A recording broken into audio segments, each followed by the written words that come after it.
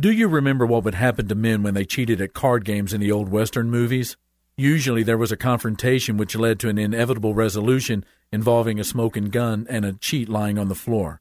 As a kid, games were ruined when someone was discovered cheating. Cheating on a test in school was a serious crime. Nobody likes a cheat.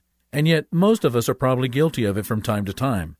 I'm not talking about breaking the rules of a game or the laws of society, but cheating the things most important to us in life. How many spouses, children, parents, friends, and especially God get cheated of time, emotion, affection, or presence because we did not set boundaries in our life or failed to live according to our values? King David said in one of the Psalms that the boundary lines have fallen in pleasant places. Boundaries are very good things to have in this life if they keep us focused and on target.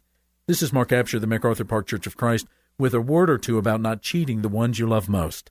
Visit us online at macarthurchurch.org. The MacArthur Park Church of Christ, connecting God and people.